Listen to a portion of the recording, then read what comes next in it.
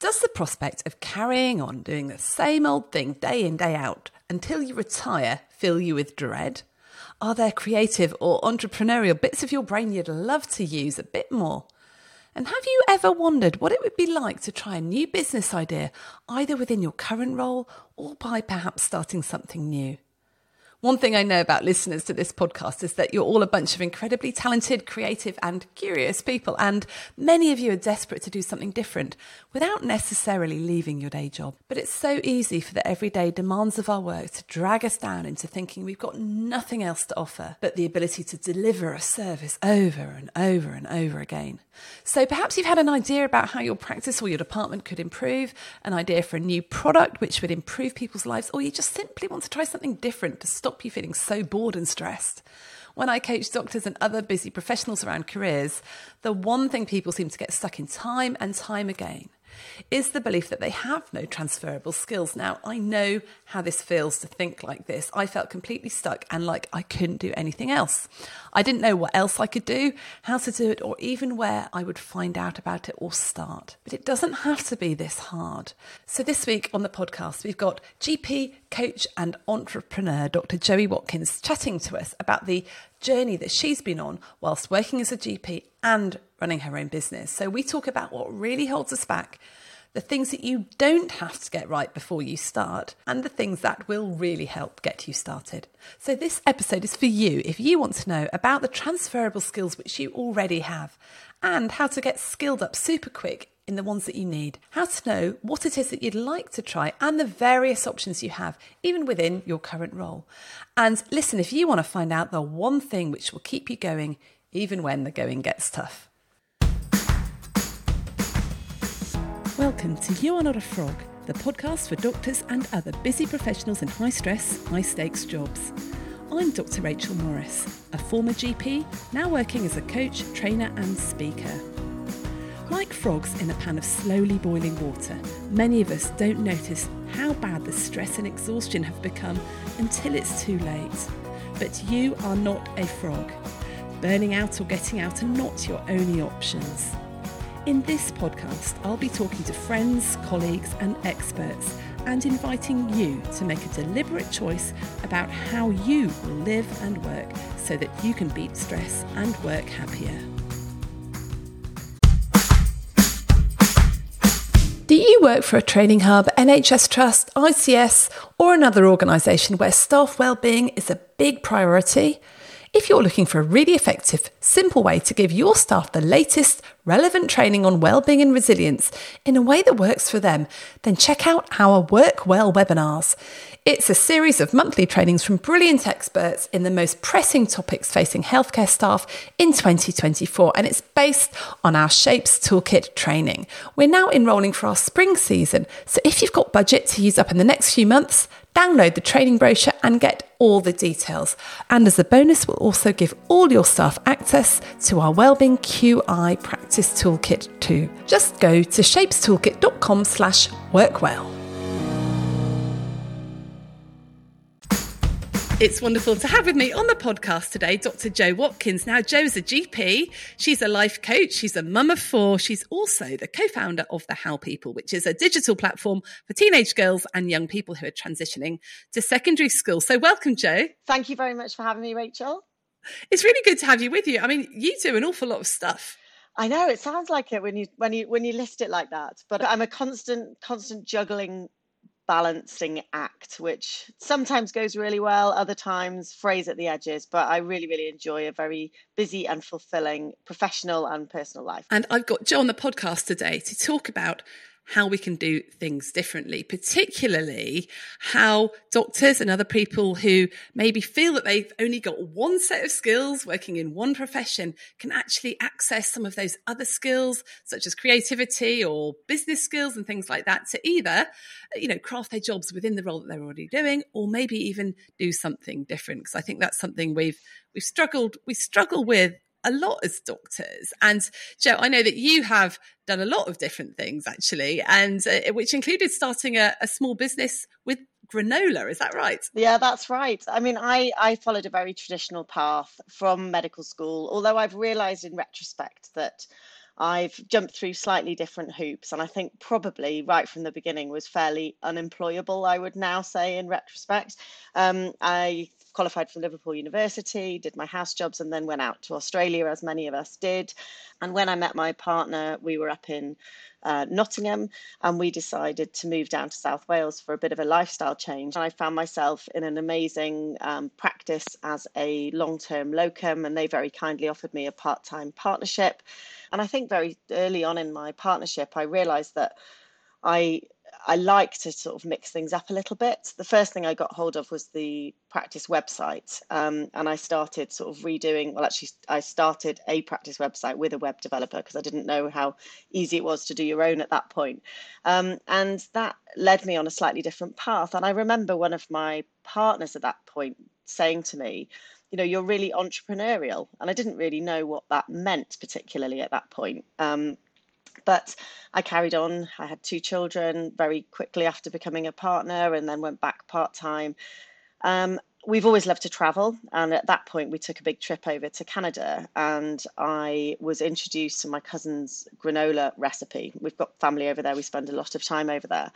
And I remember thinking, oh, this is lovely. I wish we could have something like this at home. So I kind of brought back this idea and this recipe. And again, had no idea what I was doing because I'd never, ever, ever had a business. I'd played around with acupuncture. I'd played around with Botox a little bit because I thought that was a good thing for me to do outside of medicine, but I didn't really know what running a business was about. So I started making this granola at home. I offered it to a few cafes. Before I knew it, after about a year, I was selling it all around the country in farm shops and I was in markets, and it became this like huge thing from the kitchen table.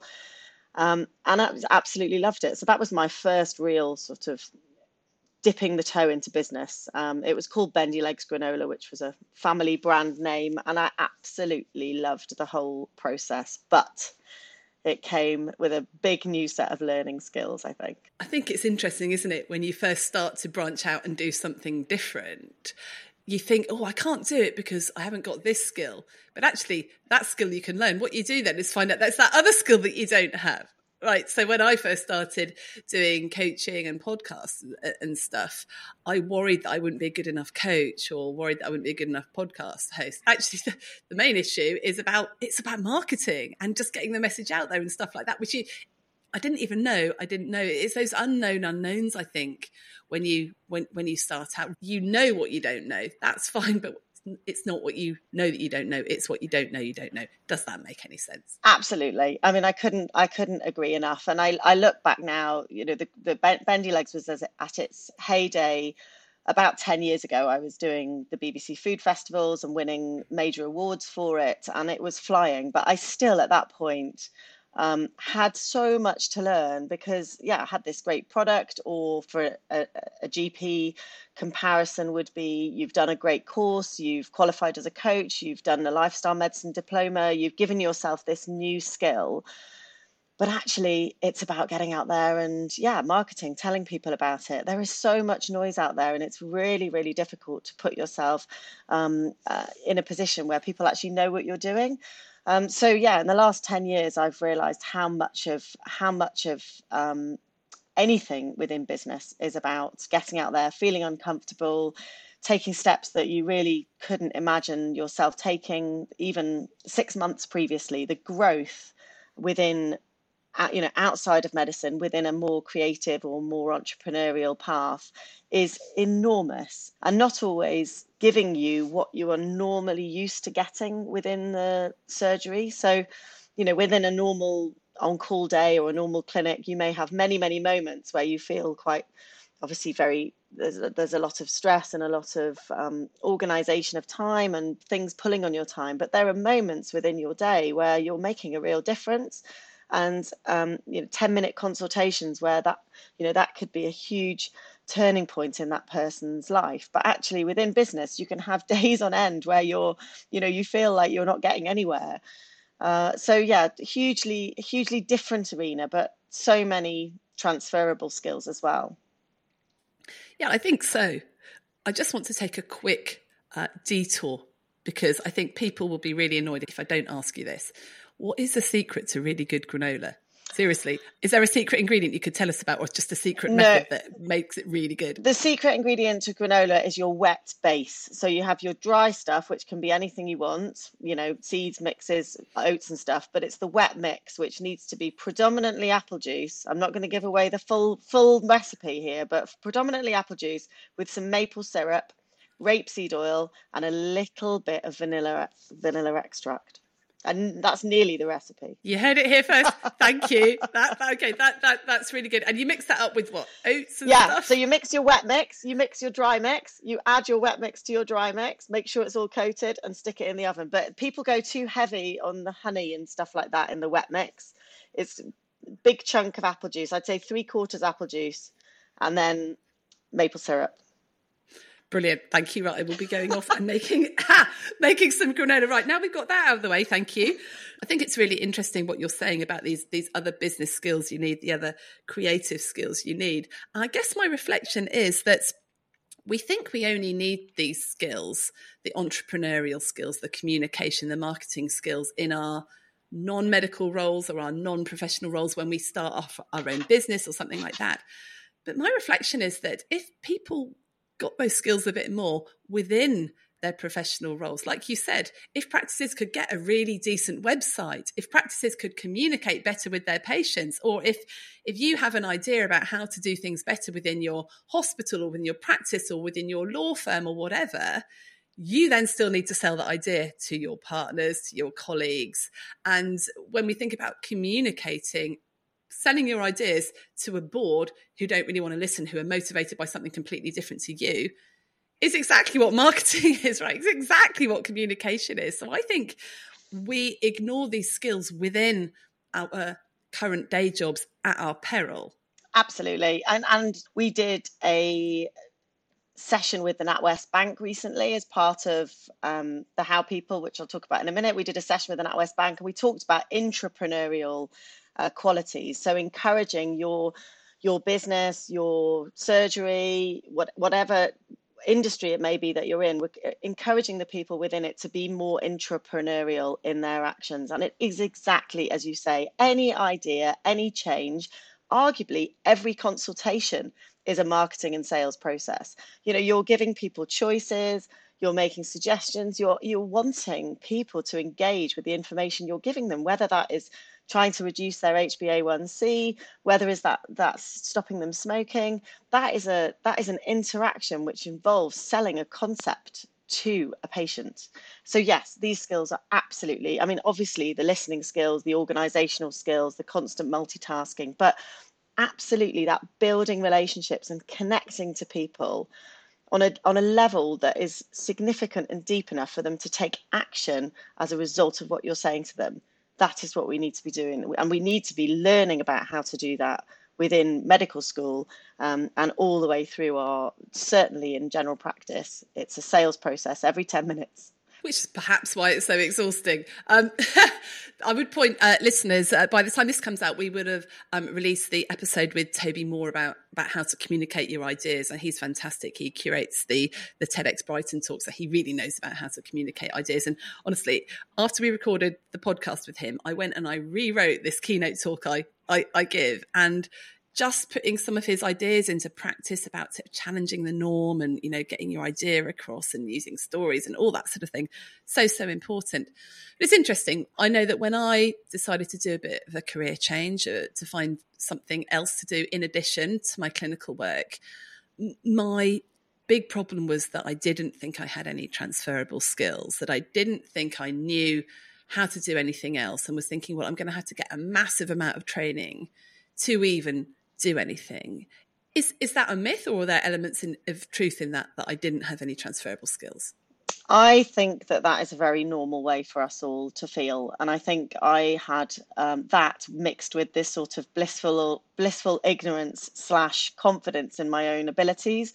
But the more and more I'm meeting doctors who have huge amounts of training behind them, as we all do when we do our basic training, but even on top of that, lots of courses, lots of extra diplomas and things. But that fear of not being good enough, I think, is as a result of our professional life up to date. And there's so much here around how we are educated within school, how we then move into medical school. And certainly for us, I'm late 40s, but I realise things are different potentially now at medical school. But that concept of competency and jumping through hoops and having things ticked off and being good enough and receiving the ability to move on to the next stage. I think that is the world that we have been educated in.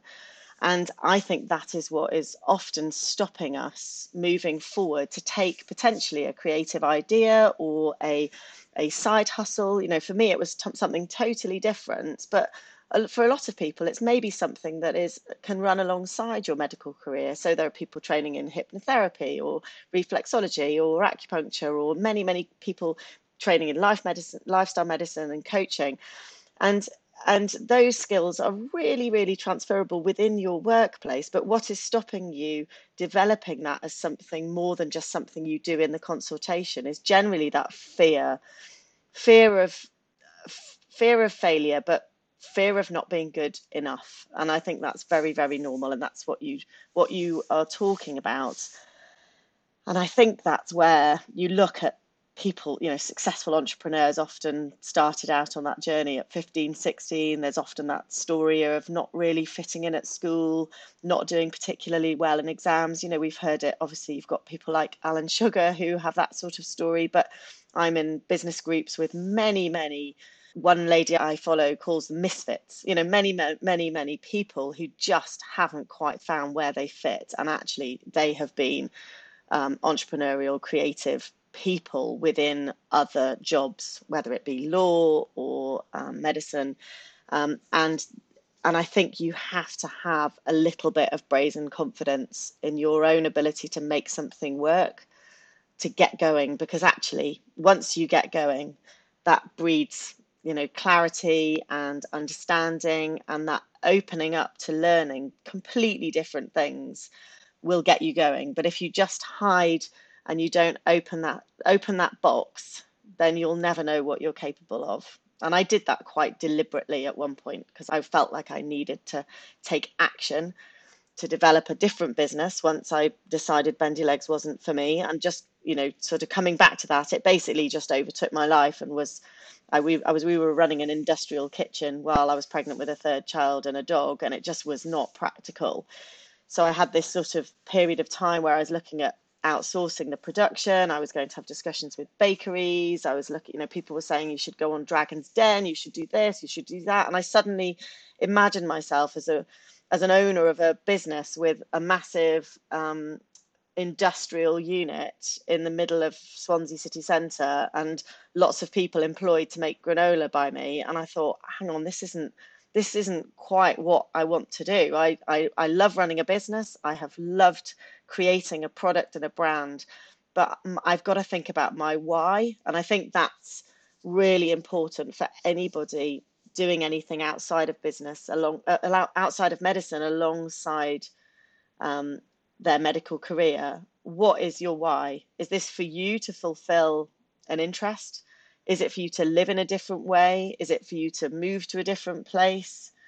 What is your why? So that's when I realized that granola was not my why, and then took me on a slightly different journey. Wow, there's just so much in that, Jo. I've just been making a few notes. Your point about the fact that we often find it quite difficult to start new things, or often hesitate or have this fear because of the way that we have been trained and the way we worked, that everything, the competencies had to be ticked off, and literally you cannot practice medicine without a license to practice, which is absolutely right and the way it should be.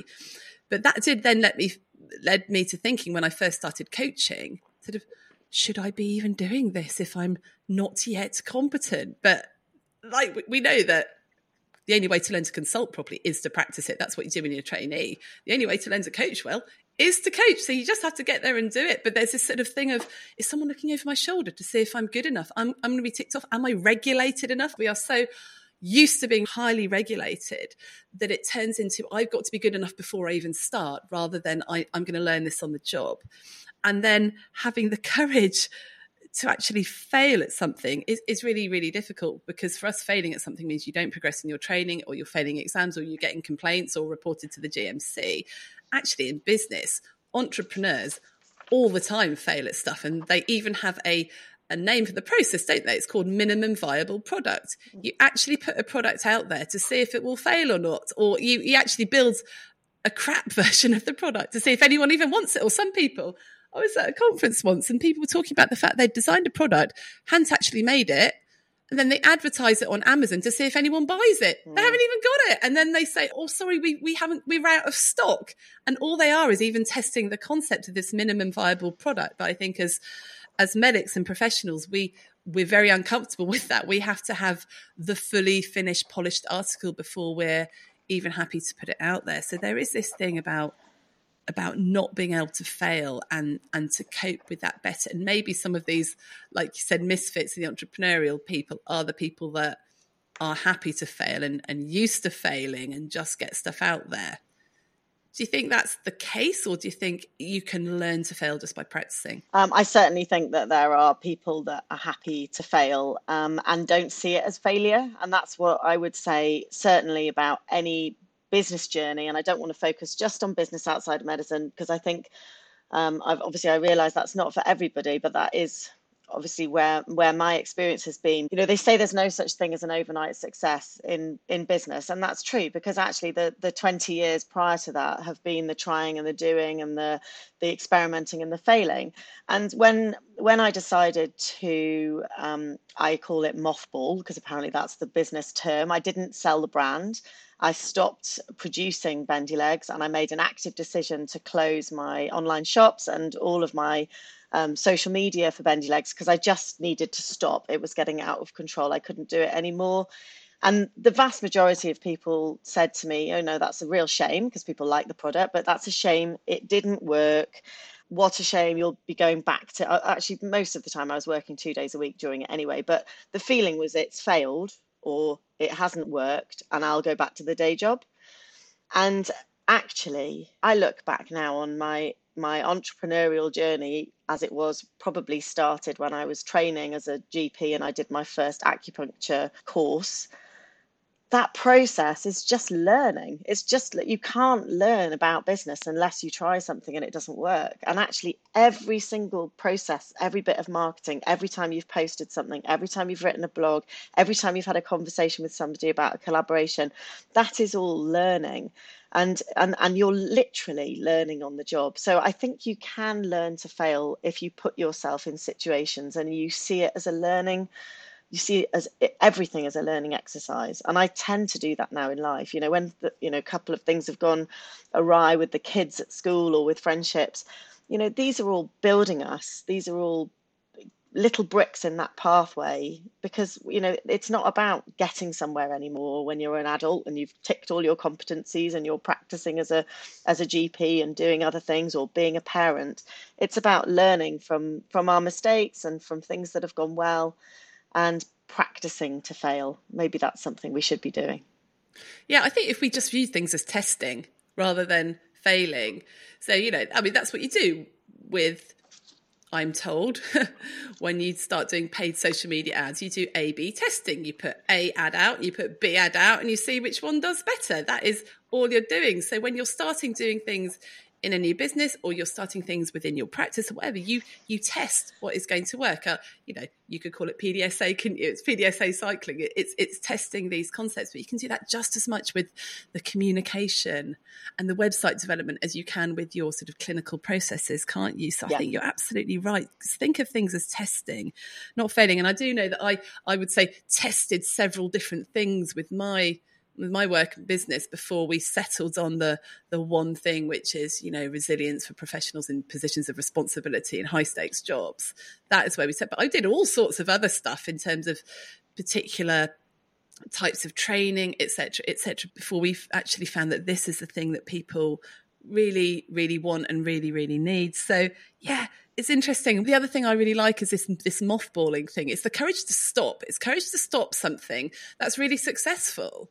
Yeah. And I do know, is it Warren Buffett says, who I think he owns Walmart, doesn't he? He's one of these sort of big business guru, gets quoted all the time. But he said a business's success is defined by what they say no to, by what they stop doing, rather than what they start doing. And I think you can apply that to your professional life, not just a business life, but your professional life in a partnership, in a healthcare provider, etc. What are you going to stop doing because you can't do everything? And what are you going to really, really focus your time on? And then that comes back to your point about what is your why? Yeah. Why are you choosing to do this? So for you, what has your why been for doing different things? Well, after we stopped Bendy Legs, we actually took a bit of time out to travel with the children. So travel's always been a huge part of mine and my husband's life before we had children.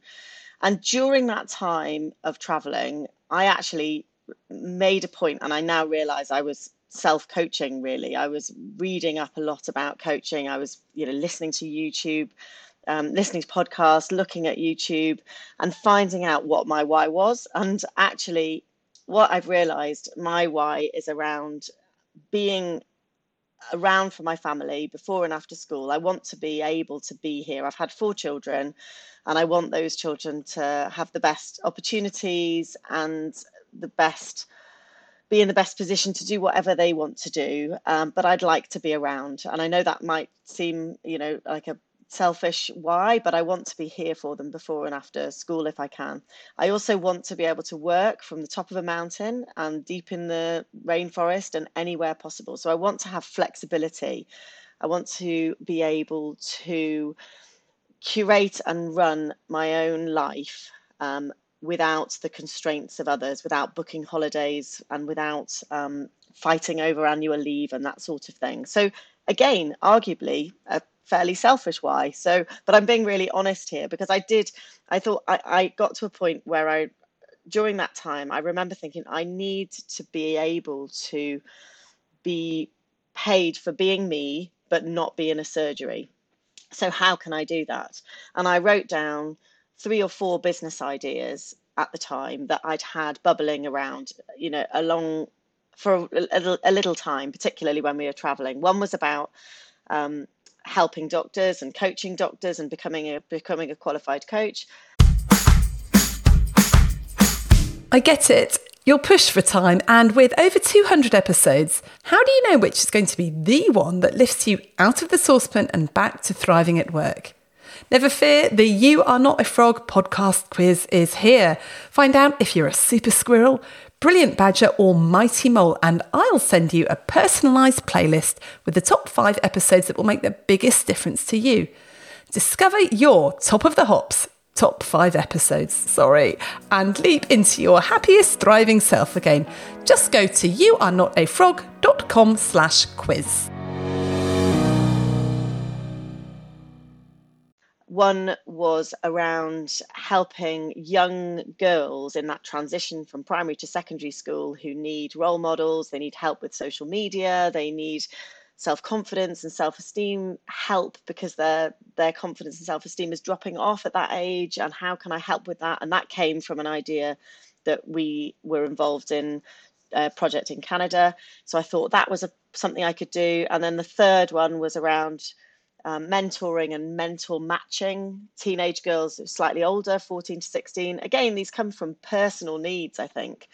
I wish I'd had that when I was 16. I wish I'd had somebody that wasn't my parents or, a teacher to help guide me. So I decided to run with the girls program first, which is something that I've developed with a friend. But every time we reach another stage in our business, I have to come back to the why. So we're having a lot of pressure on us now about going into schools in person, traveling around Wales particularly, but even around the UK, delivering sessions live into schools. And it's great. And I'd really love to do that. But does that fit with my why? Is that what I should be doing?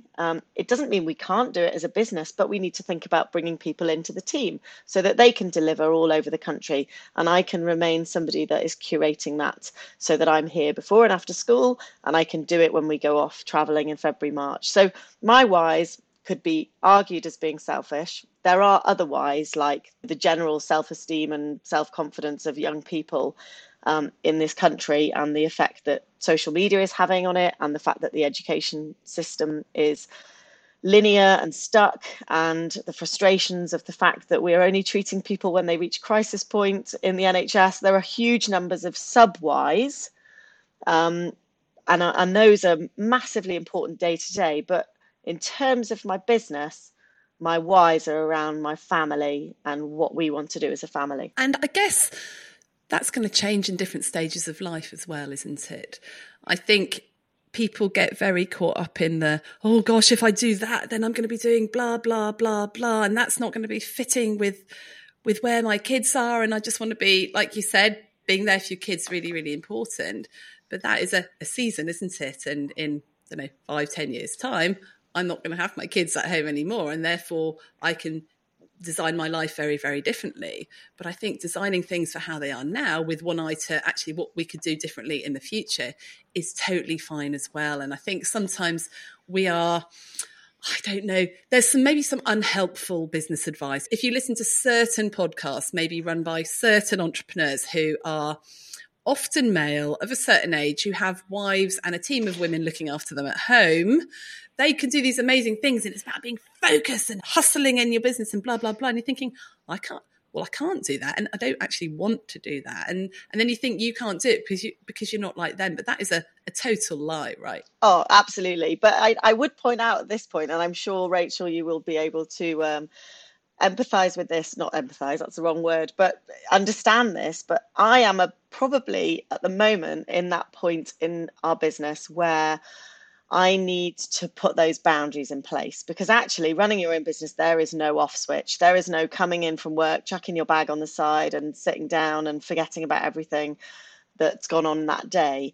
It's a constant management of stuff that needs to be done. And it doesn't all need to be done immediately. It's not life or death.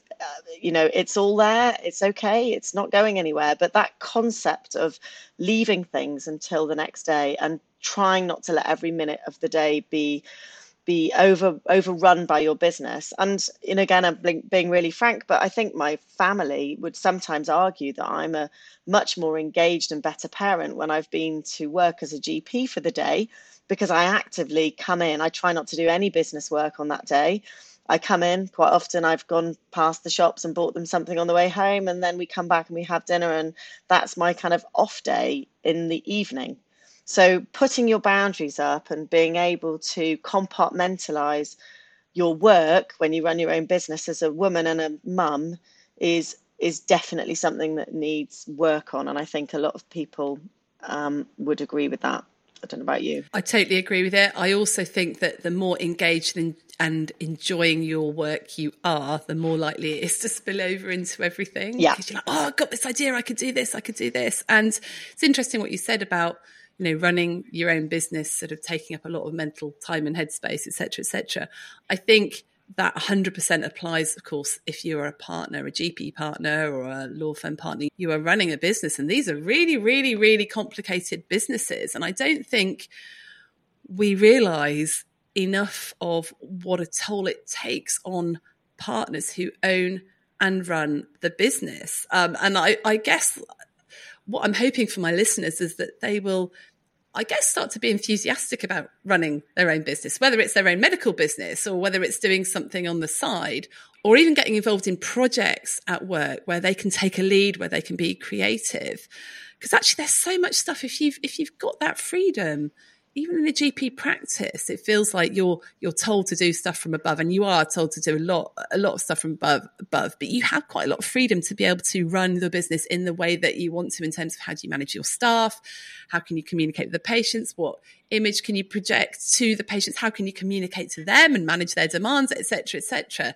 So there's loads of different stuff you can do there. And it is quite fun thinking about this. And I think this is where it becomes quite strategic. And what I missed when I was just delivering stuff and working clinically is the strategy, is this problem solving, is the thinking into the future and being creative about a bit of stuff. And for me, doing other stuff just helps me use those other bits of my brain that really need to be engaged, rather than the sort of sitting in an office on my own all day, solving other people's sort of small problems. I think Not small problems. that's the frustration now, isn't it? That the day job has just become firefighting, and there aren't the minutes in the day to sit down and think, right, okay, how could we do this differently? How could we manage our staff better? How could, it's just constant. And I really feel for people that, partners that are in charge of the business, I think aren't able to do that at the moment. But maybe now is a time that we have to force that time into our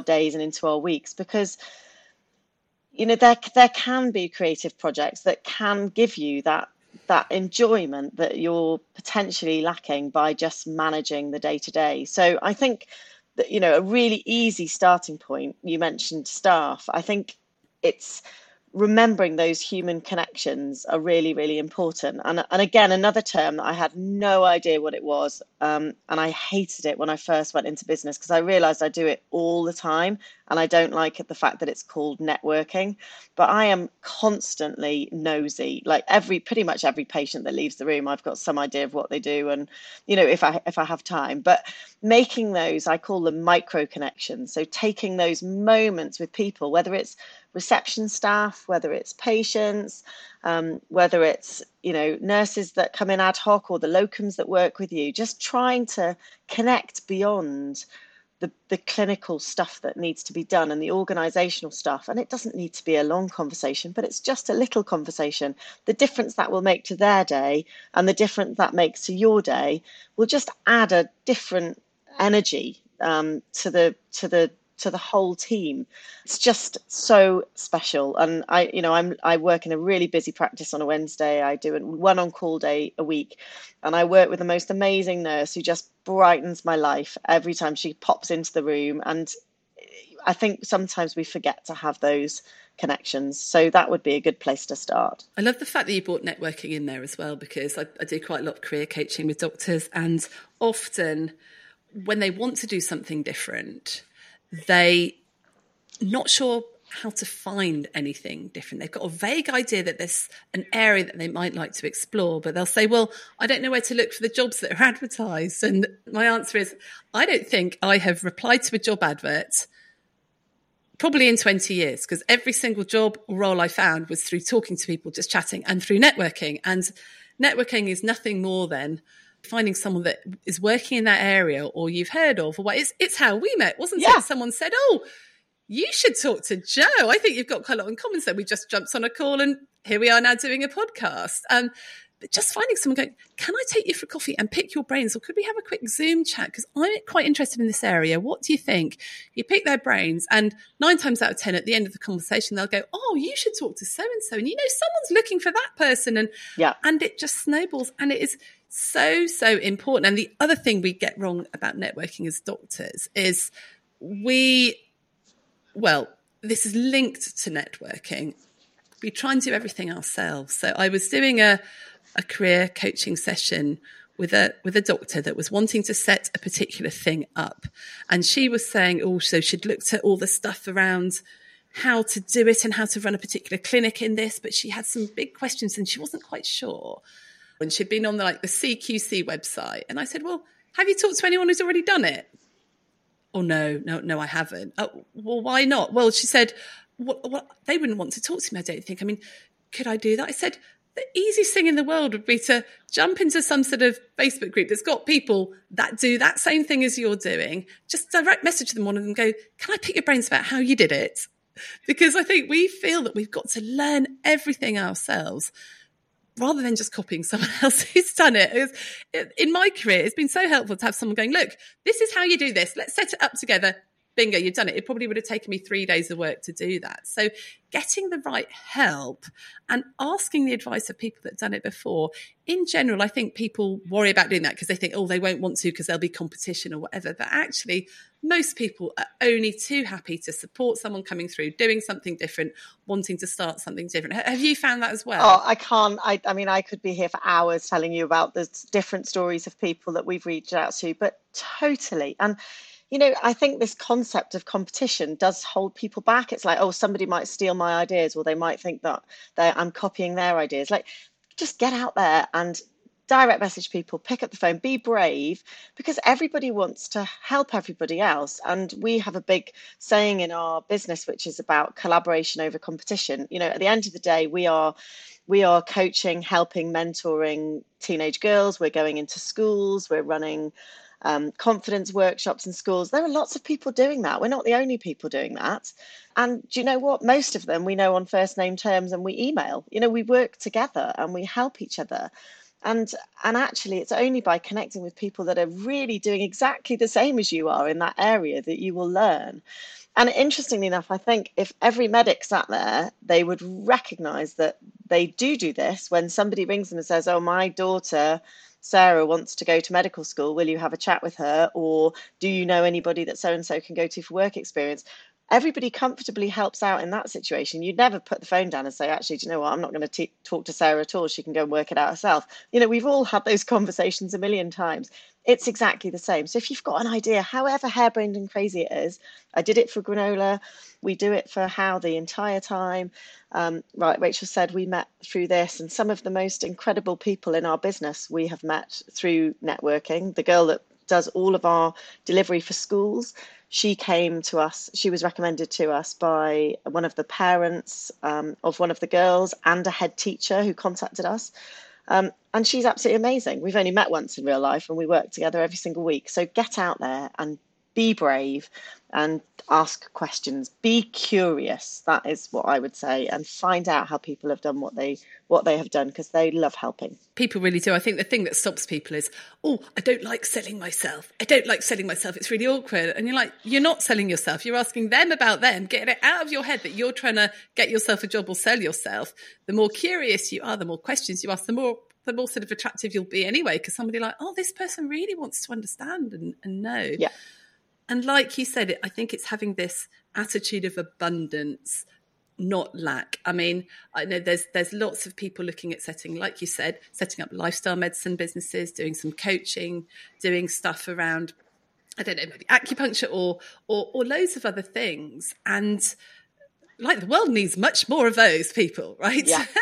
The world doesn't need less of those people, and people love to help people out. And that's where you find your tribe and your community. And it's really, really important. And I'm just thinking, if you're an intrapreneur, and I love that word as well, because I think it's really important that we help people to be intrapreneurs, to make things better in their own workplaces and where they're working, and go off with initiatives and things like that. You know, contact other places that have done it. I'm constantly very surprised at GP practices that are struggling with particular issues.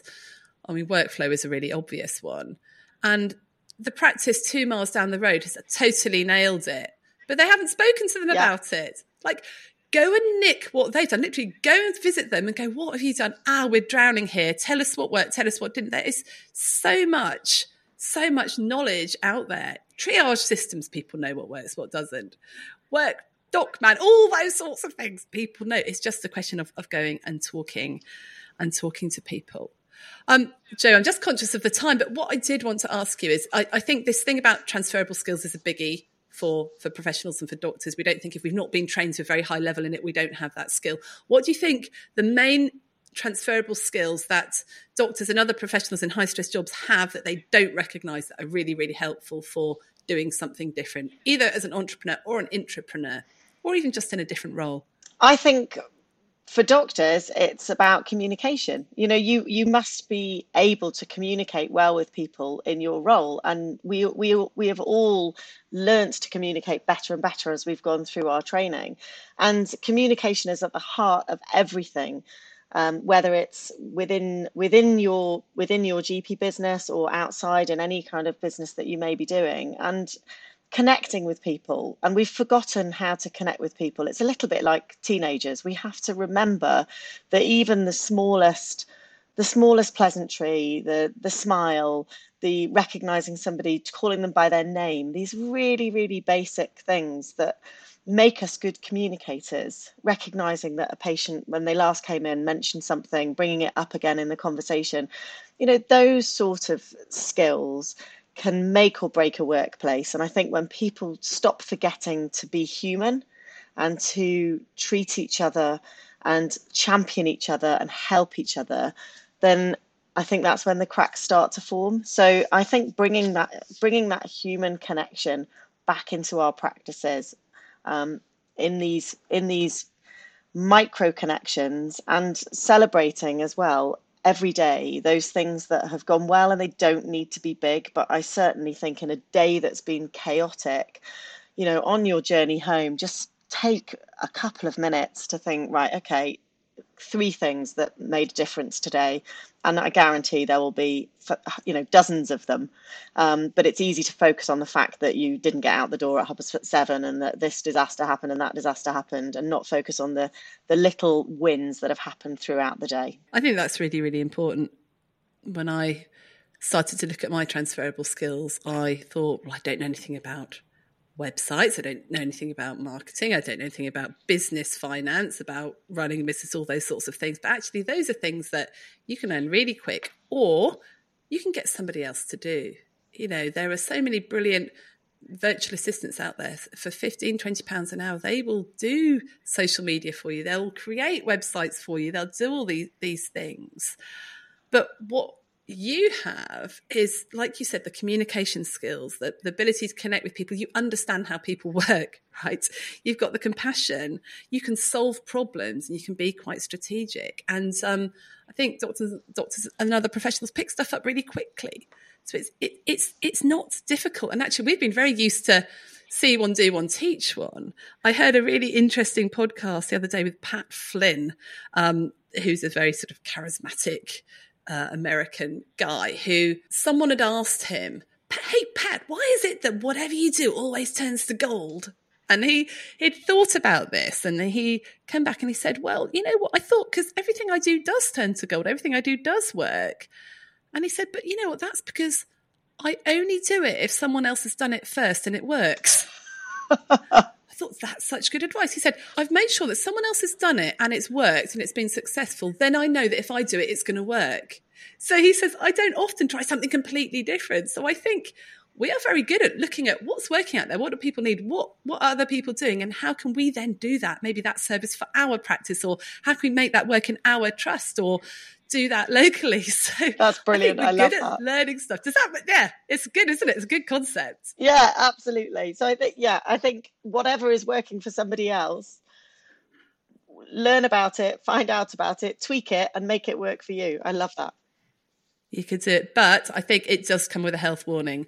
Like you said, with doctors, we are very, one track. We're like, I've got to make it work. I've got to be successful. I've got to be right. I've got to be perfect. And that's when the boundaries start to go, where you start to be doing it all times of the day, where you can't let go. And I guess I would also say, if you are thinking you're doing something different, both within or outside of work, then make time for it. Make time for it. I don't think anyone listening to this podcast is sitting there going, yeah, well, actually, I do have an extra 10 hours a week that I need to fill. Mm. So my first piece of advice would be, what are you going to drop in order to do this? Or even exploring these new things and doing a bit of an exploration of your career and career development, that takes time as well. So even if you haven't got anything, you need to drop something to make the time for the exploration. And that is probably the biggest barrier to people doing things different. I would agree. And I think that was a point that I got to, and something I've heard about with authors, is that if you're trying to write a book, you need to get up 20 minutes earlier than you normally do and write for 20 minutes. And there was a podcast that I was listening to during my period of trying to work out what I was going to do. And it talked about getting up in the morning. And I'd never got up in the morning early before. I was woken up by an alarm or a child. And I started getting up, and I'm not preaching getting up at 5 o'clock and doing a marathon before breakfast, but I basically now get up every morning and I do an hour and a half work on the business before the children get up. And I said to myself during this period of working out what I wanted to do, what would I get out of bed every day for an hour and a half early, that would completely fill my cup, that I would love doing? Like, what would that be without being paid? Because at the end of the day, when you do something completely different and you start running a business, you're not going to be paid anywhere near what you're paid as a GP or as a doctor on an hourly rate. So you have to be prepared to do the hard graft. And it's not, I'm not pretending it's easy. It's not easy. It's a hard slog. But there is nothing more satisfying and amazing than creating something yourself and loving your work. And I just hope more doctors can find that balance to be able to keep doing amazing work for the NHS, but be able to balance it with a different project within their practices or outside of their practices that can light them up and fill that creative flame. Totally 100% back that. I think I just want to come to that point as well. I think you have to invest in it, invest in yourself. There's hardly anything that you could do that's different that won't need a little bit of investment in a bit of training for yourself, maybe some online courses, maybe investing in yourself is dropping some of your other work. So you're not going to get paid for that, but that then gives you the time to look into things. You may need to invest in a VA, someone to help you organize things, someone to do some marketing and social media. So I would, work out how much it's going to cost. Courses are expensive, but they are so worth it. I can't imagine having done what I've done without having done some courses and investing quite a lot of money in getting myself trained and getting the help that I need, etc., etc. So it won't be completely time neutral or finance neutral, but I think in terms of the happiness it brings in the long run, it's really important. Yeah, absolutely. So Jo, what was your 3 top tips be for people that want to use their transferable skills to do something a bit different, both in or out of their current work? So I think my first one would be the micro connections, being human, increasing your communication skills and using those within your business, whether that be practice or within hospital medicine. I think that community feel has been stripped with COVID. Let's build that back up again. Let's connect with the people that we work with. That's really important. Looking up from our phones, being the first to make conversation. Secondly, I think part of what we do with our coaching business with the girls is about celebrating the small stuff, thinking about each day, who you've helped and how you've helped them, and what you're grateful for, simple things that make you reflect on your day and feel better. We maybe have never done those as practitioners. It's never really been something that's been suggested, but it's something that I've done with business coaches that we've had and that I do with people that I'm coaching. I think it's really important to recognize what's gone well each day and at the end of the week. And I think it's not so much transferable skills, but I think it's really important for us as busy, often midlife with children, and often this sandwich generation of older parents. Certainly, I know personally a lot of my friends who have maybe not struggled up to this point are finding life pretty tough at the moment. And I think having dreams and plans and ideas about how life might evolve, like you say, children aren't going to be at home forever. So what are the next 10, 20 years going to look like? I think I famously said in the year 2000, where before I really had a particularly busy time, I remember saying, gosh, this is going to be a busy decade. And I'm sort of known in my friendship group of having a Filofax and planning 5 years in advance. But do you know what? It keeps me going. Like having those dreams and plans and things that I want to achieve and do, and I've got a whole book of ideas that when I've got time that I'd love to make into reality. Having things to look forward to, and it could be as simple as a weekend away with the family, or a weekend with a load of friends in 3 months' time, whatever it is. Have some plans and put those into place, because we all need that connection with people that we love, and we all need to have things to look forward to. So that's whether you're in business, whether you're in hospital, or whether you're in general practice. Bringing in those little adventures and plans, little ones, big ones, whatever they are, will keep you going in these busy times that we're in. I love that. Wow. I guess my 3 tips would be, first of all, make time for it. Make time for what you want to do differently by dropping something else, by making time to explore and network. And what we will do is put a link to our Thrive Week planner tool in the show notes. So that is a very simple tool that helps you look at what your current week looks like and then look at what your ideal working life would look like in terms of how many sessions a week, et cetera, et cetera. So you can start to plan what you will do differently, things that you need to drop or amend or change. I would also say invest in it. Invest in it, whether it be time or financial. It will probably need to be both, actually. And I love the idea we talked about earlier, that instead of seeing things as failures, see things as you're testing stuff. You're testing a load of stuff to see not just what works, but what you enjoy. Because your granola business totally worked, right? Yeah. You just knew that you weren't going to enjoy it in the long term. So it's not a failure, it's just testing. And have at the back of your mind, we're not just testing whether this business concept works, because lots of them will work. It's like, is this right for me to do long term? Is this the sort of life that I actually want? So Jo, it's been brilliant to chat. It's been really helpful. If people want to find out more about you and what you do, how can they get hold of you? The easiest place to get hold of me at the moment is via the howpeople.com website or hello@thehowpeople.com. I'm also setting up a mentoring and coaching program for GPs and medical doctors going into their own businesses. So you can always contact me on jo@bendylegs.com, which is my email for that. I had to keep the Bendy Legs in there because it's such a good name. And I've got a program coming out for doctors with established businesses to support them for 3 months. So yeah, just reach out, direct message me on Twitter, LinkedIn, Jo Watkins, or the How People. Brilliant. Thank you so much for coming on the podcast.